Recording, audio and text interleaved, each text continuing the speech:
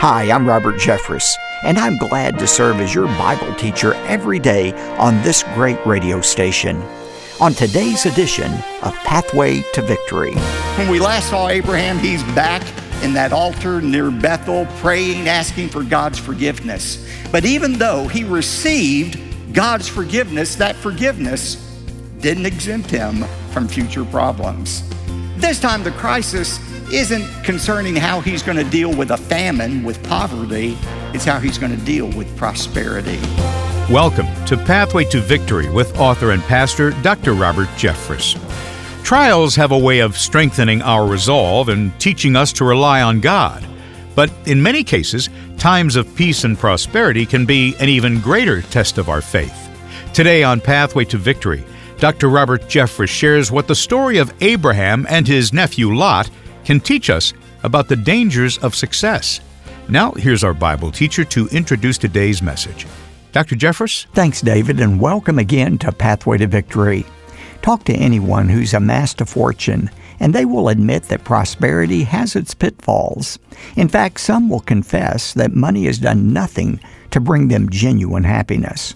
Sure, there's nothing more painful than falling short of your financial obligations. Poverty can rip families apart. It can drive people to make stupid decisions. But the Bible teaches that wealth creates problems all its own. And today I want to explore a few of those tricky issues. Whether you're a person of means or you're making it from paycheck to paycheck, the Bible speaks to this timeless issue. To help you learn more, I've written a brand new book that contains a complete chapter on today's topic.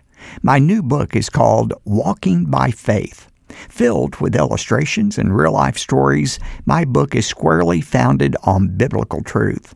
It's the perfect choice for summertime reading or to use in your small group Bible study this fall. Ask for a copy of my book, Walking by Faith. A copy is yours when you send a generous gift to support the growing ministry of Pathway to Victory. Simply go to ptv.org. David will provide all our contact information later in today's program, and we will give more details about these exclusive resources as well. But right now, let's turn in our Bibles to Genesis chapter 13. I titled today's message, The Problem with Prosperity. It was the Scottish essayist Thomas Carlyle who said, "For every 100 people who can handle adversity, only one can handle prosperity." What is it about prosperity that causes some people to stumble in life? There's something about prosperity that naturally lures people away from God. Now, I know what you're thinking. I can read your minds by looking at you. You're thinking, Pastor, this is one message that certainly doesn't apply to me. I'm not a wealthy person. Well, you better think again. The fact is, by the world standard, if you know how you're going to eat for the next week, you're not worried about food for the next week. If you have an automobile to drive, if you have a place to stay, you are a wealthy person by the world standards. In fact, Carolyn pulled up a chart for me just this week that says, if you're a family of 4, 2 adults and 2 children, and you have an income of $50,000, you are wealthier than 89.7% of the rest of the world. We are wealthy, whether we realize it or not. And the danger of wealth is it can lead us to make decisions apart from God. Let me illustrate that.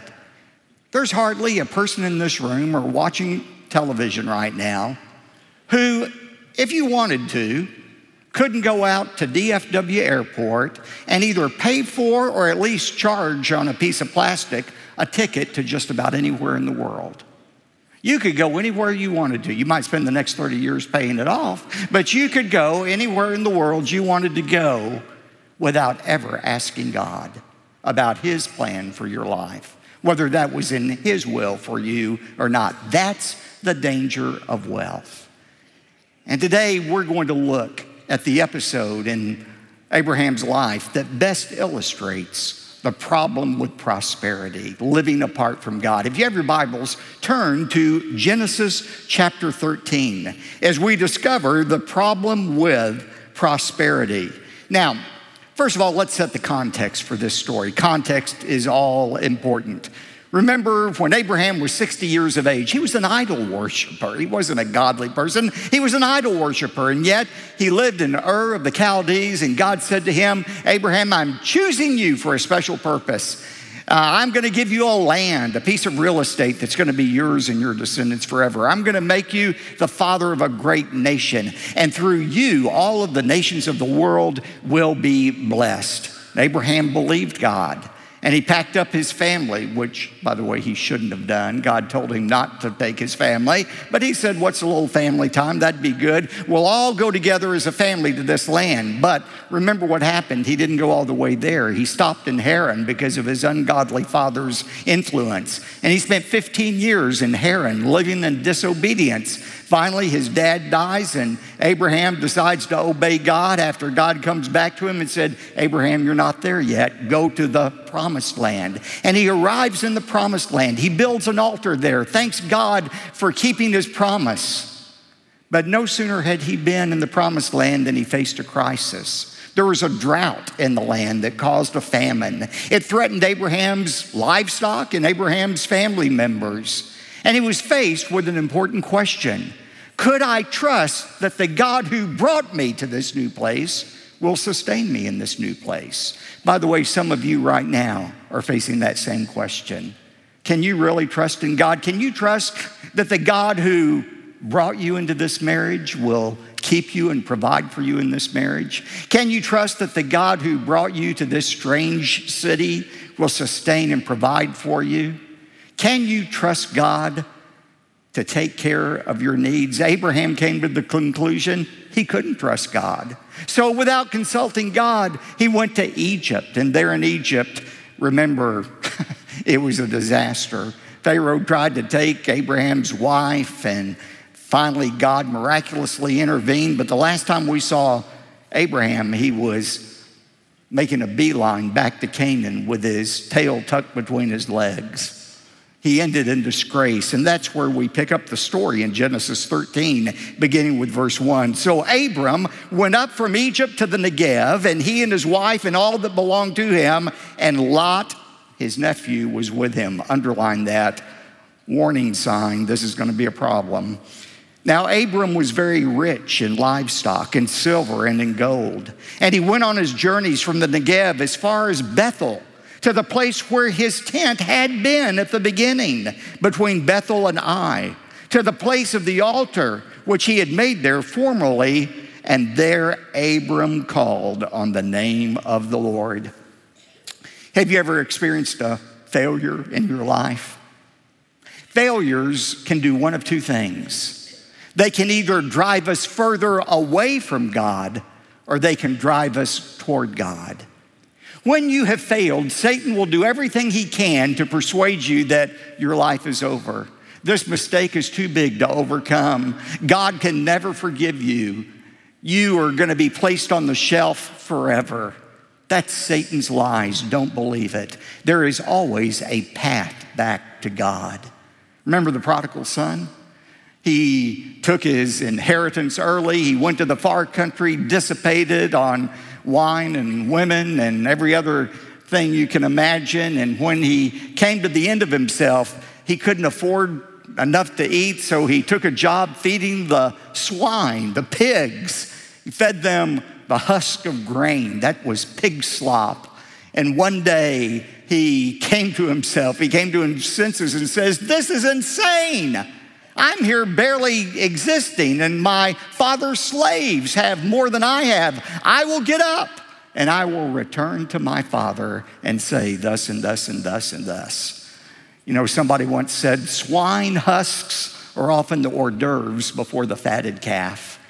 Sometimes we have to get to the very end of ourselves. We have to reach rock bottom before we come to our senses and return to the Father who loves us. There's always a path back to God, but it begins with repentance. That word repentance, metanoeo in Greek, means literally to change your mind. Repentance begins with a change of mind that says, I don't want to keep going this direction. I'm going to do a U-turn and change directions in life. And that's what Abraham did. He acknowledged his mistake. He went back to that altar where he had been before, praying to God in Canaan, the promised land. Remember this, the point of your departure is often the beginning place of your return to God. Most every one of us can point to a bad decision we made that led to bad consequences. The point of return is going back to that bad decision, repenting of it, and asking God for a new direction. That's what Abraham did. And so when we last saw Abraham, he's back in that altar near Bethel, praying, asking for God's forgiveness. But even though he received God's forgiveness, that forgiveness didn't exempt him from future problems. Right around the corner, there's yet another crisis awaiting Abraham. But this time the crisis isn't concerning how he's going to deal with a famine, with poverty. It's how he's going to deal with prosperity. And you see the conflict beginning in verse 5. Actually, there are two characters in today's story. One is Abraham and the other is his nephew Lot. Go back to verse 2 for a moment.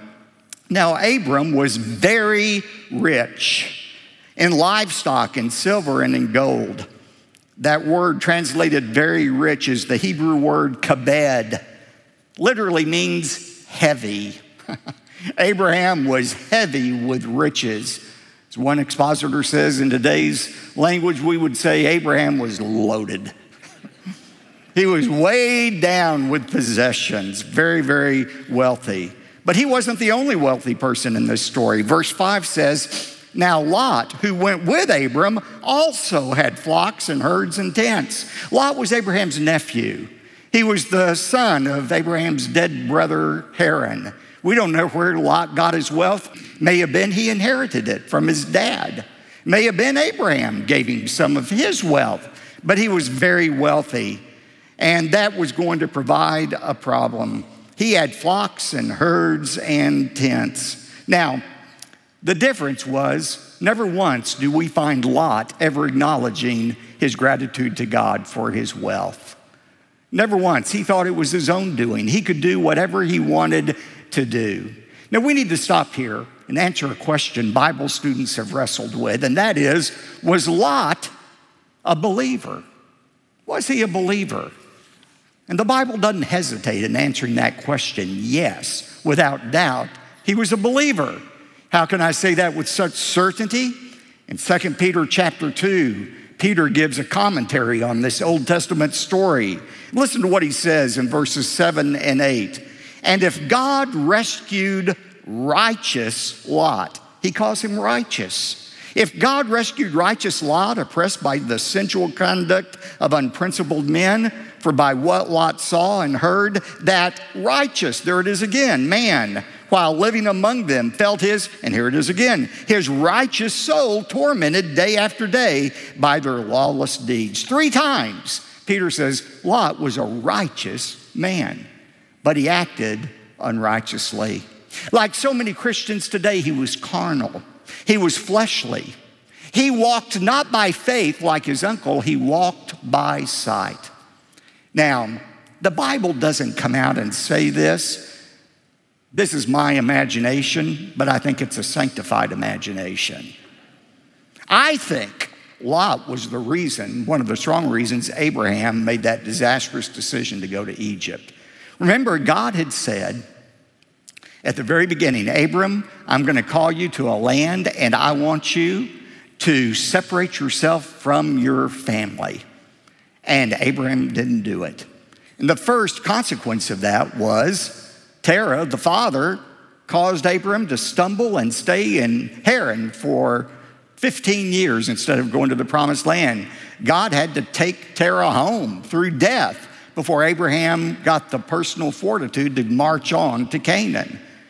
And now he takes Lot with him to Canaan because he didn't separate himself from Lot. I believe when they got to Canaan, the promised land, and they suffered that drought, Lot, a man lacking in faith, was the one who sounded the alarm and said, Abraham, we got to do something to protect our family, our livestock. The only rational thing to do is to go down to Egypt where there's plenty of places for our animals to graze. And Abraham made that mistake of listening to Lot, and he went to Egypt. He comes back, realizing he'd made a mistake. He knelt down at the altar at Bethel and began to pray. Now, what did he pray for? I'm sure he asked for God's forgiveness for his disobedience in not separating himself from his family. I'm sure he said, God, I should have listened to you years ago and separated from Lot. Please help me get out of this situation. Be careful of what you pray for. God just might answer that prayer. In fact, sometimes we pray, we really don't know whether God will say yes or no because we don't know if we're praying in God's will. Faith in praying means boldly asking God for what is in our heart, but quietly trusting in his answer, whatever the answer is. However, whenever we pray for something we know is the will of God, according to Scripture, we can be certain God is going to answer. That's what 1 John 5:14 is all about. And this is the confidence we have in him, that if we ask anything according to his will, we know that he hears us. If you ask anything according to the will of God, you can know that God is going to answer that prayer, and he may do it in an unusual way. That's how he answered the prayer for Abraham to separate from Lot. He sent this crisis that came from great wealth. Look at verse 6. And the land, that is Canaan, what would be Israel, could not sustain Abraham and Lot while dwelling together, for their possessions were so great that they were not able to remain together. Their wealth had grown so much, especially the livestock, there wasn't enough land to feed them on. And that produced strife. Look at verse 7. And there was strife between the herdsmen of Abram's livestock and the herdsmen of Lot's livestock. You know what's interesting? This is the first chapter in the Bible where wealth is mentioned. And it's in a negative context. Wealth causes conflict. Now, it's not saying wealth is necessarily sinful. You can use wealth for great good, but just be aware that wealth can cause conflict. I see it all the time. A couple gets married in their young adult years and they barely scrape by, but they get to a certain stage of life in which they experience prosperity. And guess what? They realize they don't need each other. And they decide to separate from one another. They can be self-sufficient without the other person. Or here's a family-run company. They start together, barely making it, wondering how they're going to meet payroll week after week. But God prospers the business. And with that business comes disagreements among the family members. When should we sell the company? Who ought to succeed the CEO? And all of these conflicts money creates. That's what happened with Abraham and Lot.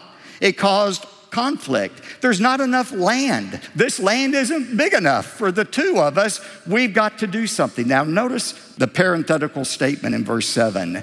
Now the Canaanite and the Perizzite were dwelling in the land. What is that all about? You know who lived in Canaan before Abraham got there? This is a Bible quiz. Who lived in Canaan before Abraham got there? The Canaanites. Took me 7 years in seminary to figure that out. The Canaanites lived in Canaan. They were ungodly. They were not thrilled with Abraham and Lot being interlopers who took their land from them. And so they were looking for any opportunity to overthrow Abraham and Lot and their family and get them out of the land. You know what? Abraham said, let's not let that happen. Don't let there be strife between you and me, for we are brothers. Abraham understood the truth that Jesus would echo many years later when he said, a house divided against itself cannot stand. You know, people are so ignorant of the Bible today. They think Abraham Lincoln is the one who came up with those words. Abraham Lincoln stole that from Jesus. Jesus is the one who said, a house divided against itself cannot stand. Abraham was saying, look, Lot, we're brothers. We're one family. The enemy is not you or me. The enemy is them. Let's remember we are brothers. Christians, we need to remember that today. In Romans 12:10, Paul said, let us be devoted to one another in brotherly love. That word brotherly, adelphos in Greek, means we are from the same womb.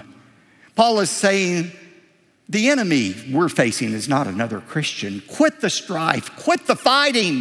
Our enemy is not other Christians. The enemy is Satan, and he's looking for any opportunity to divide Christians and destroy them. We need to remember we're from the same womb. The same blood, the blood of Jesus Christ, flows through us. That's what unites us to one another. Abraham understood that. And it's out of that spirit that he was going to offer a compromise. Let's not let there be any strife. You know, in our culture, compromise means weakness.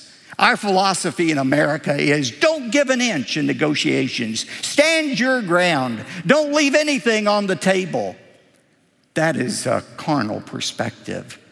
God says, be willing to make peace. Proverbs 17:14 says, the beginning of strife is like the letting out of water, so abandon the quarrel before it breaks out.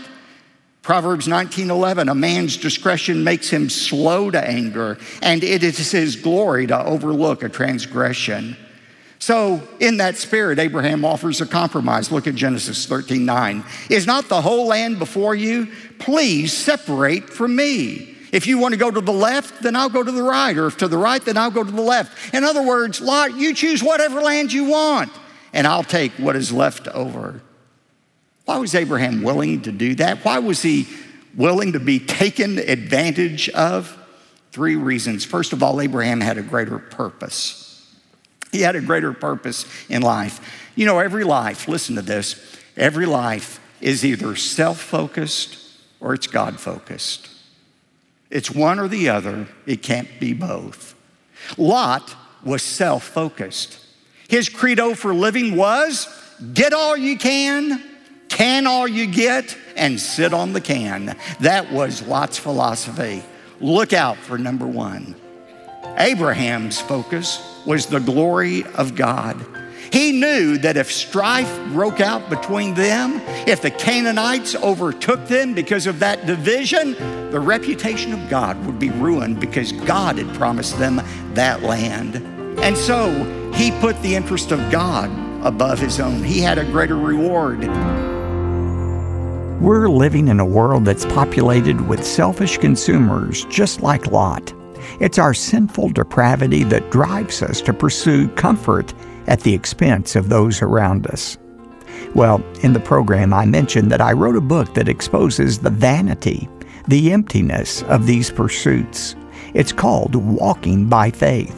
And whether you or somebody you love has become trapped by the problem with prosperity, I want you to own a copy of this new book. You see, money solves a few things, but it falls short of satisfying most things. And in my new book, I provide the biblical cure for ultimate peace and satisfaction. It begins by understanding that if we're going to break free from the tireless pursuit of more, and more, we must embrace God's formula for success. Ask for a copy of my book, Walking by Faith, when you give a generous gift to support the ministry of Pathway to Victory. It comes to your home with my profound thanks for standing alongside Pathway to Victory with your generous support. You can use this study on Abraham's life to guide your daily devotional times, or many are using this book to guide their conversations in a small group Bible study. Your gift is channeled into providing these daily programs to people all across America and beyond, and your gift truly makes a difference. Our country and our world have lost their way. People are more concerned with their woke values and less concerned with their eternal destiny. Pathway to Victory is a beacon of light that brings hope to the hopeless. As a financial partner, you're making this possible. Thanks so much for your generous giving. David? Thanks, Dr. Jeffress. A copy of the brand new book by Dr. Jeffress, Walking by Faith, is yours today when you give a generous gift to support the ministry of Pathway to Victory. Call 866-999-2965 or make your request online at ptv.org. And when you give $75 or more, you'll also receive the complete collection of audio and video discs for this month's teaching series, Walking by Faith. That comes along with the corresponding study guide. One more time, our phone number, 866-999-2965, or go online to ptv.org. You can also send your request by mail. Write to P.O. Box 223, 609, Dallas, Texas, 75222. Again, that's P.O. Box 223, 609, Dallas, Texas, 75222. I'm David J. Mullins. Join us again Friday for Part 2 of the message, The Problem with Prosperity, right here on Pathway to Victory. Pathway to Victory with Dr. Robert Jeffress comes from the pulpit of the First Baptist Church of Dallas, Texas. The Pathway to Victory cruise to Alaska with Dr. Robert Jeffress sets sail from Vancouver, British Columbia on June 15, 2024. Join me along with musical artists Rebecca St. James and Michael O'Brien and comedian Dennis Swanberg for a vacation you'll never forget. I promise. You will come back spiritually, physically, and emotionally refreshed. Book your spot on the 7-day Pathway to Victory cruise to Alaska at ptv.org.